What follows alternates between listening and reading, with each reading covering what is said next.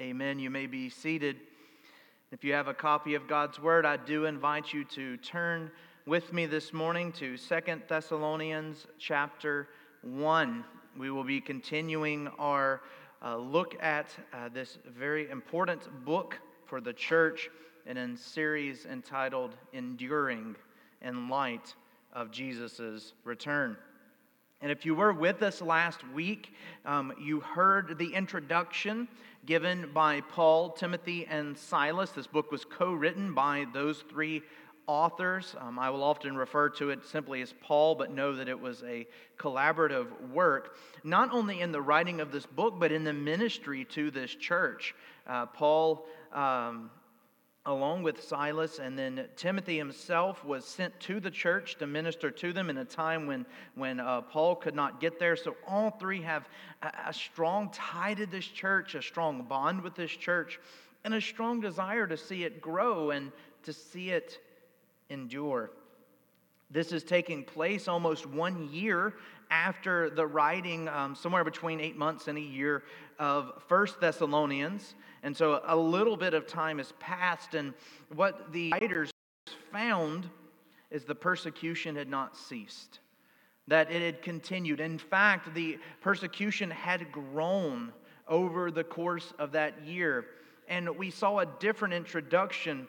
In 1 Thessalonians, Paul spends a lot of time hoping that their faith is proven, hoping that they will last, hoping that they will make it. And if you were with us last week, you heard in 2 Thessalonians, their faith is confirmed. Their faith is proven. It has been tested. They are enduring. And we're going to continue in that thought this week. And we're going to see it almost from the other side, if you will. Last week we focused on how the church is doing with the persecution. Well, this week we're going to see how God is doing or dealing with the persecution. It is not something that God simply overlooks. It is not something that is only to benefit the church. Negatively, we often talk about persecution and how good it is for the Christian and how it purifies us and how it benefits us, which are truths. But that doesn't do away with the fact that persecution is wrong, that it is bad, that it wasn't God's plan. Well, it was God's plan, but it wasn't supposed to be this way. And so this morning, we are really going to be talking about judgment. Judgment for those who reject God and reject the church. And before we say more, let's go into our text and actually hear it for ourselves. I invite you to look with me at 2 Thessalonians chapter 1. I'm going to actually begin in verse 5, and I'll read through verse 12. This is the evidence of the righteous judgment of God, that you may be considered worthy of the kingdom of God, for which you are also suffering. Since indeed God considers it just to repay with affliction those who afflict you, and to grant relief to you who are afflicted, as well as to us, when the Lord Jesus is revealed from heaven with his mighty angels, in flaming fire, inflicting vengeance on those who do not know God and on those who do not obey the gospel of our Lord Jesus.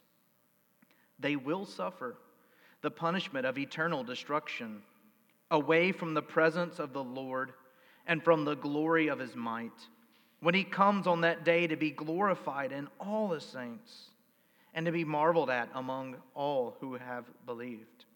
Because our testimony to you was believed.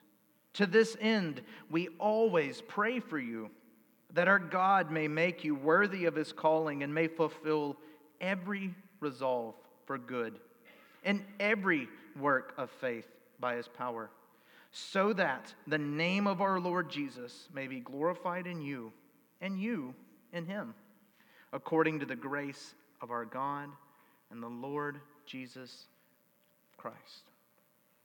The grass may wither and the flower may fall, but the word of the Lord will stand forever and will accomplish every purpose he has set out for it. Let us go to him now in a time of prayer. O Lord, have mercy upon us. We who are sinners come before you, recognizing our need of a Savior, realizing our need for the shed blood of Jesus Christ, standing before a difficult passage of judgment. We ask for your help. We ask for your love. We ask for your Spirit to open our eyes and our hearts that we may heed these warnings well. We ask for the ability to have compassion upon those who do not yet trust in you. Give us boldness in our speech and in our ability to share this word with others. And may we seek to do all of that because we ourselves have received it from you. We love you, Lord, and we dedicate this time to you now in Christ Jesus' name. Amen. One of his many books on parenting children, Paul Tripp explains that parents often run into a couple of errors when it comes to correcting their children. Actually, he goes through many errors. Each book has no less than a dozen, and I would encourage you to get all of them and to read them. But there's two big errors that we face as parents when it comes to raising our children, and particularly in the field of correction. One of those potential errors is empty promises. It is usually a threat of high degree. You know, this is you will never watch television again, only to 1 hour, 1 day, 2 days later, have the TV back on because it was serving its intended purpose at keeping them complacent. What this does, though, and Tripp rightly states this in his book, it teaches our children that eventually we will cave in and that we're not to be trusted, that we will bend to their will given enough time and pressure. But then there's the other side of that we can fear that side of the ditch so much that we go into the other side, which is the overreaction response. The accidental knocking over of a toy or spilled milk or bumping into a brother, and then they get a 3-hour detention in their room with no lights and no sound and no escape, and they just have to endure it. This too is an error, Paul Tripp says, because it teaches our children to fear us, not to listen out of love and respect, but to fear us. And what that does, it doesn't necessarily teach our children to obey, it teaches them not to get caught.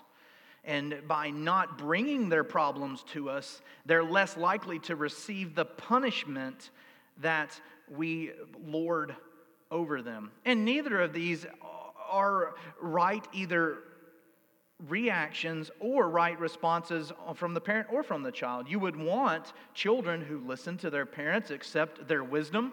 You would want parents who judge fairly and righteously, yet also give mercy at the right time, at the right moment, in the right season, so that they realize that there's a balance between justice and mercy, love and righteousness, grace and fairness. Well, I hate to tell you, parents, something that you already know, but we can't do this. We fail at this utterly and totally all the time because we're sinful as well. We are in need of correction. We are in need of constant reminder. We are in need of that grace and mercy, judgment and peace. And so, where can we go? Where do we turn? Well, we turn to God. Because unlike us, God does judge fairly. And when God gives justice, it's the most just thing to do. And when God gives mercy, it's the most merciful thing to do. It's measured out exactly, precisely for the consequence, for the situation, for the crime. And so we find ourselves clinging to God and asking God's help, and yet at the same time we listen to God and we see how God acts. And having this in the back of our minds will help us today in a very difficult passage. A passage of judgment, and not just temporary judgment, but judgment of eternal consequences. And so we're going to think about that this morning in 3 sections of our text. First, we're going to see that we are to trust in God's word, to flee the coming judgment. The escape from judgment is God's word. We'll find that in verses 6 through 8. Secondly, we will realize that God's glory will be revealed in the just and the unjust. We'll find that in 9 and 10. And then finally, we will conclude by seeing that God alone can make you worthy of His calling in verses 11 and 12. And so let's dig in, shall we, by learning how we can flee this coming judgment, this severe eternal punishment and wrath. God takes very seriously the persecution of His church and of His children. It would be wrong of us to think that He does not see these things, He does not care about these things. God will ultimately protect His people, whether it's realized immediately, and sometimes it is, or when Christ returns. But do not fear, dear Christian. God will dish out, will pour out, will reveal His ultimate plan, and it will be merciful and just. We're told this: indeed, God considers it just to repay with affliction those who afflict you, and grant relief to you who are afflicted as well as to us. When the Lord Jesus is revealed from heaven with His mighty angels in flaming fire, inflicting vengeance on those who do not know God and who do not obey the gospel of our Lord Jesus Christ. We're told that when Jesus comes again, He will do so with angels of flaming fire to enact this justice that must be done against those who have harmed the church. And in the Bible paints a pretty dramatic picture of Jesus. If you go to the book of Revelation, riding on the white horse, the white rider, the sword of truth coming forth from His mouth. But let's focus on these angels for a moment. These are angels of power, mighty angels, fierce. And they accompany Jesus to carry out the task. Now, angels are mighty and fierce in their own right, but these also happen to be on fire. It's like, how dramatic can we make this situation? How can we get people to see just how important it is? Oh yeah, let's light them on fire, because that'll get people's attention, won't it?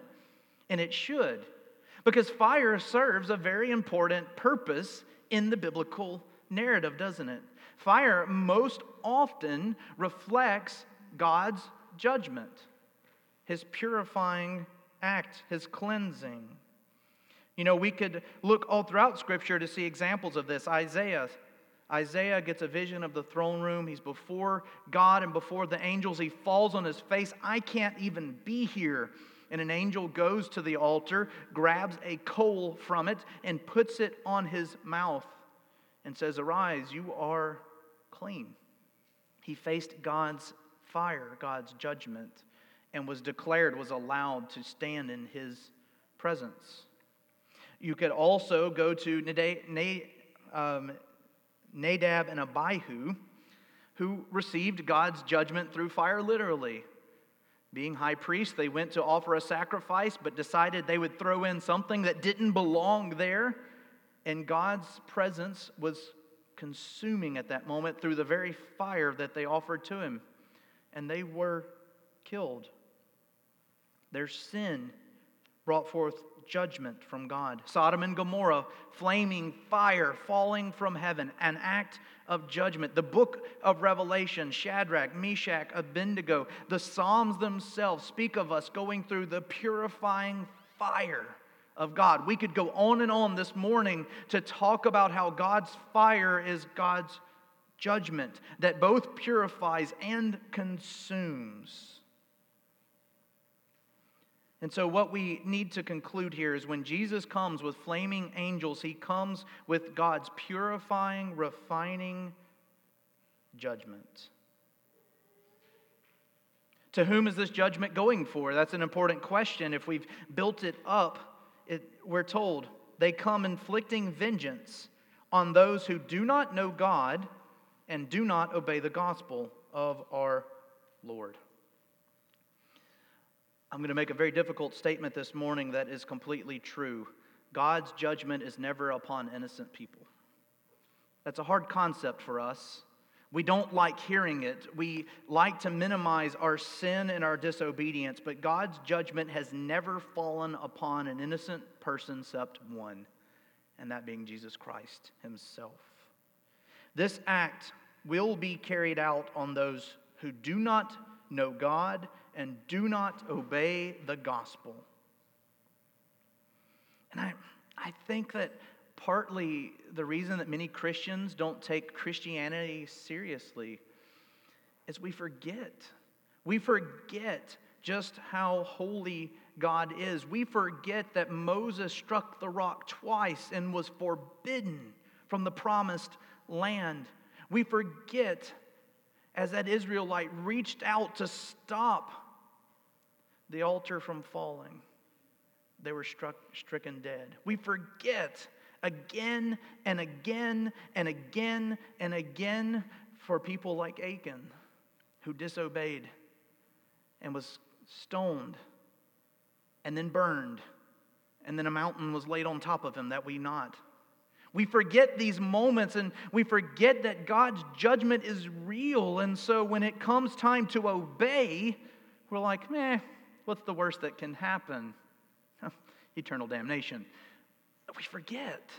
And that makes us take things far too lightly.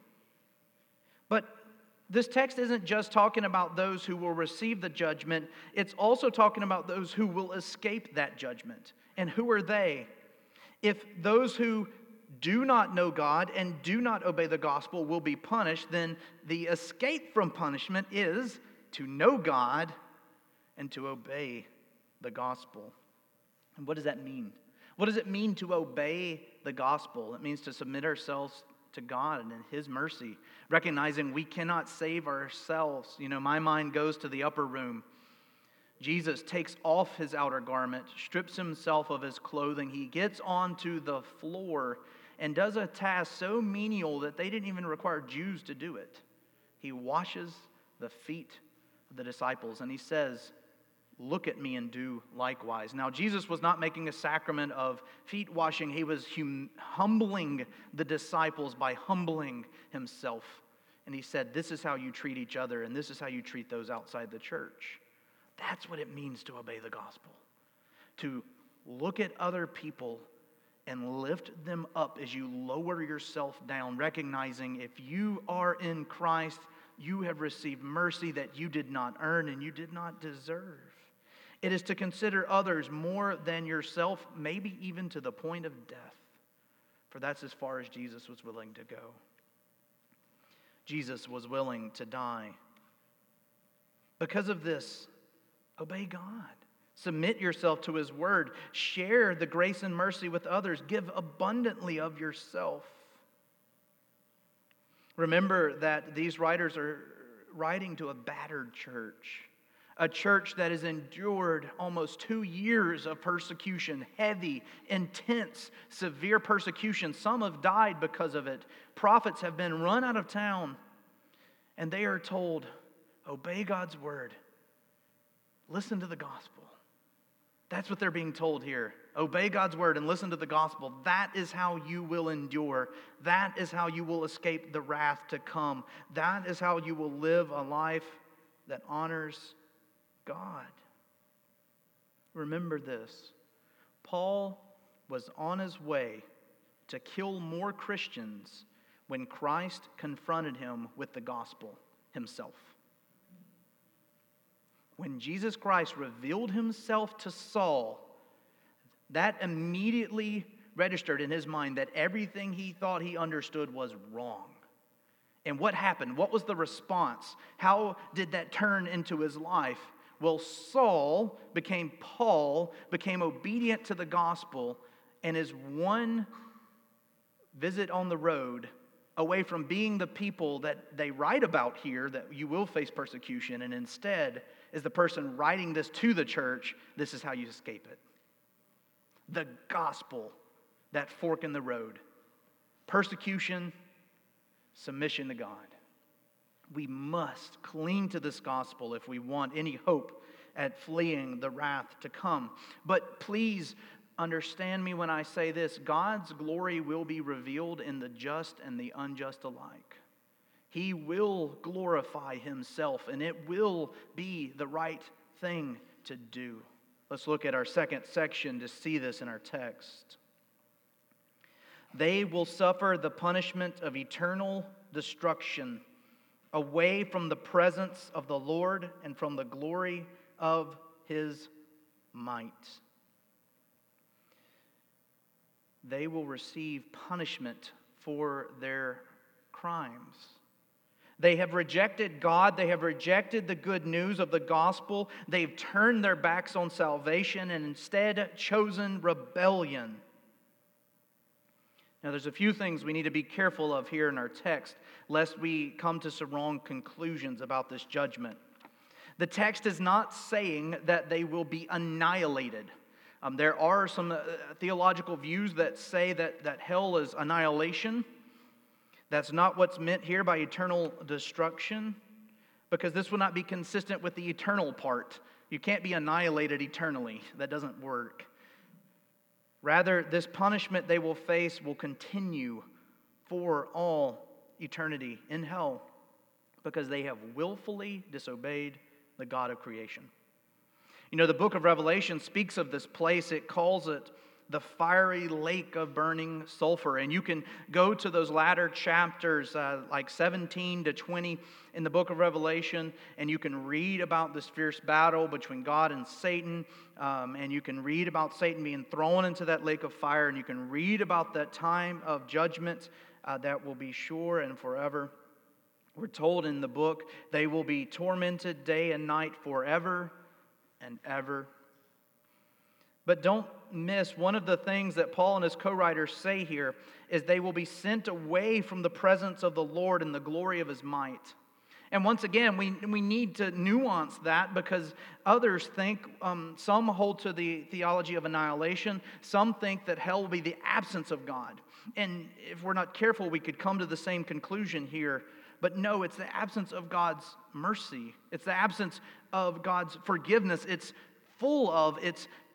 God's justice, it's his judgment, it's his righteousness being poured out. For they have sinned against God and God alone, and God alone can carry out the judgment. They will face God's righteous anger. They will see him upholding his honor and defending his church, which he has every right to do. Yet again, we find ourselves going, that doesn't paint a very positive picture, does it? Well, let's look at the other side. Let's look at those who aren't receiving this. How are those who trust in God part of the same picture? Why is this written as an encouragement to the church? Well, we're told this will all take place when he comes on that day to be glorified in the saints and to be marveled at among all who believed, because our testimony to you was believed. Jesus Christ is coming back, and he's coming back to bring judgment against those who have persecuted the church, but he's also coming back to be glorified in the saints. The return of Christ for the believer is a day of celebration, is a day of joy. It's a day of gladness. It is a day where there'll be no more sorrow. Every tear will be wiped from every eye, and there will be no more hurting and heartache and brokenness. For those who have opposed the work of God, of the gospel, will receive their reward. It may not feel like it now. It may seem that they get away with it. And for a time they might. But dear Christians, know that judgment is coming. God has not forgotten you. God has not forgotten his church. He is awaiting till his measure of wrath is full, and that his judgment is complete. And it will be carried out. God has promised it in his word, and I have yet to hear of a promise that God has failed to keep. That's why he tells this battered church this news. That's why he proclaims it to us today. Hang on, Christian. Hang on, for this is coming. We're told you have listened to the gospel that we proclaimed. Paul, Silas, and Timothy all preached the gospel to this church. They have proclaimed it in letters. They have proclaimed it by words. They have asked other churches to pray over them and to pray for them. And they tell us now, this is how you make it. This is how you last. This is how you escape what we're talking about, by clinging to that gospel message. And in some ways, that's so simple. That's all it takes. That's all there is. Believe. Trust in God's word. Prepare to receive your reward on Judgment Day. It may not feel soon, but it is coming. But I can hear many of you, because I know what I was saying at this point in the text. I know where I was yesterday, about 11 o'clock. Aaron, I'm a sinner. I try to trust in God. I try to believe in His word, but I still fail. I don't know if I'm going to make it. I don't know if that picture of hope you write is for me. How can I be assured that I'm not on the path to judgment and that I'm on the path of mercy? You've got to give me more, Pastor. I need more. And these were the very things I was asking myself as I was preparing this sermon this week, because this is heavy. This is eternal. This is significant. This is not just here and now. This is forever. That's a lot of time to either get it right or get it wrong. Well, the good news is we're not left without hope. In fact, we are given an abundance of hope. In our final section, we're told that God and God alone will make us worthy of His calling. And that's about the most beautiful thing that I can tell you this morning. Let's take a moment and look at this and see just how sufficient God's plan is for your lives. And I will admit, we, myself chief of all, frequently need reminders of what God has done and what God has given to us. For many of us, we understand what our lives would be like without God, but we often struggle with the reality that God will go through with what He's promised. And because of this, Paul and his co-writers pray this beautiful prayer at the end of this section. They pray it over a struggling church, over struggling Christians. And so maybe this morning you find yourself as a struggling church, as a struggling Christian, and you need to hear this prayer that was given for you. To this end, we always pray for you, that our God may make you worthy of His calling and may fulfill every resolve for good and every work of faith by His power, so that the name of our Lord Jesus may be glorified in you and you in Him, according to the grace of our God and the Lord Jesus Christ. And so in true Puritan fashion, I'm going to give you 7 points of application from this prayer that offer you hope today, right now, that God will see you through, that you will flee the coming judgment, and that you are in Him and of Him. Let's walk through this prayer together. First, we need to see God. We pray that God may make you worthy of His calling. Now, don't take that may as in God might do it or might not. This is a prayer. They're lifting it up. May God do this, knowing that God will. So let's reread that with that in mind. God will make you worthy of His calling. Just as it is true that God is the one that brings judgment, God is the one that saves. God holds the standard and God gives the grace needed to meet the standard. This does not negate our part in it. We have a part to play. We are to submit, to receive. We cannot sit idly by and let life happen. But what does this mean? It means it won't fail. God will see you through to His calling.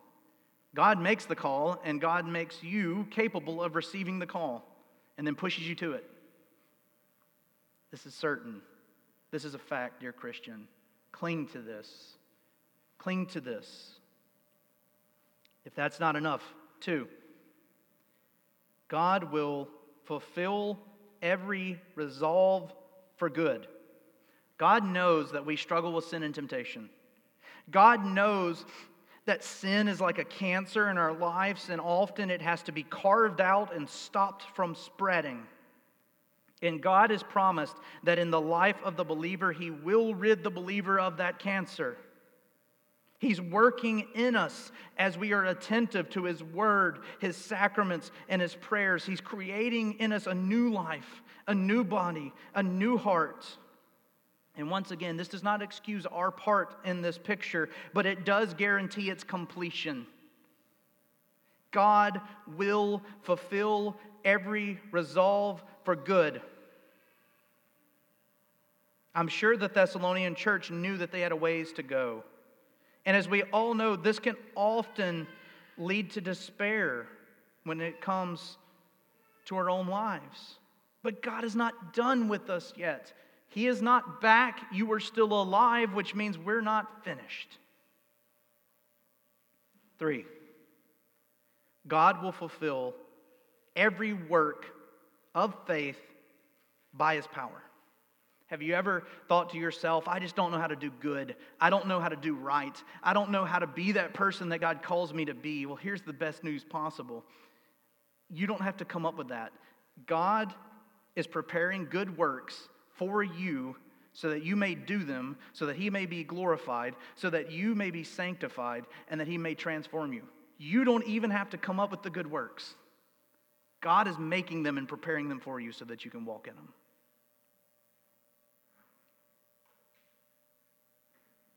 4,